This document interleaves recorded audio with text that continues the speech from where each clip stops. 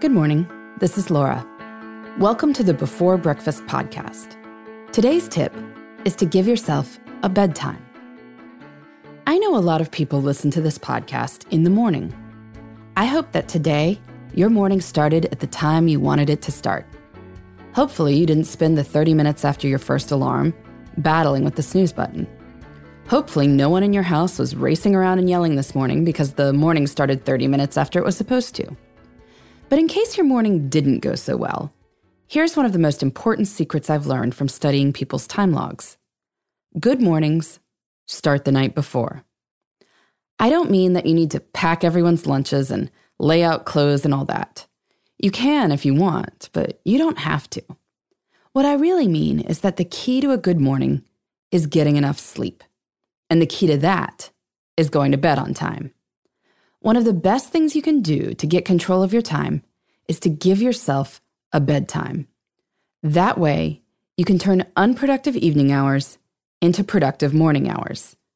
Setting a bedtime as a grown-up is pretty simple. You just need to ask yourself a few questions. First, what time would I like to wake up in the morning? Let's be honest here.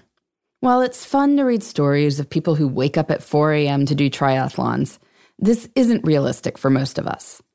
But maybe you could aim to wake up at 6:30 in order to get 30 minutes of writing and a shower in before your middle schooler wakes up at 7:15.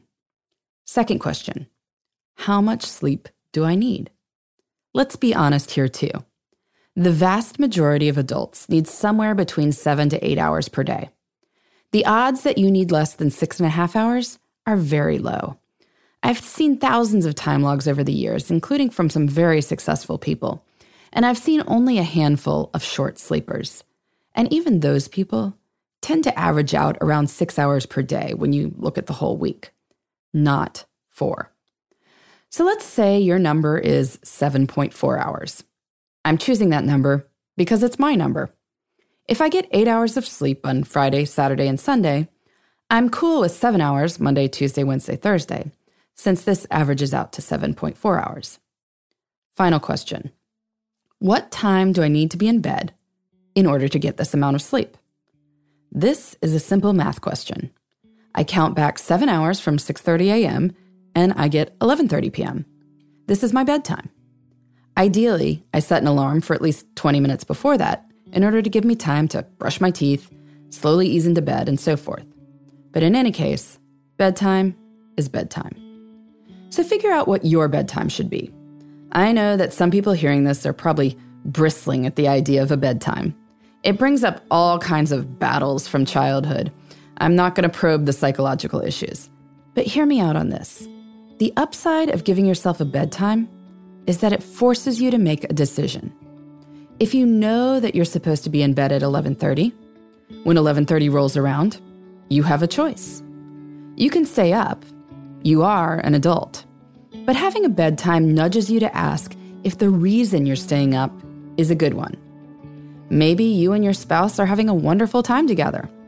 Awesome. You have my blessing. But maybe you're just hitting next in the Netflix queue. Maybe it's time to turn it off and thank yourself in the morning. Because here's the thing. Most of us responsible people just can't sleep in the morning. We need to get our kids to school. We need to get ourselves to our jobs. So I like to think of it like this. Going to bed early is how grown-ups sleep in. When you put it that way, going to bed on time sounds like a treat. In the meantime, this is Laura. Thanks for listening, and here's to making the most of our time.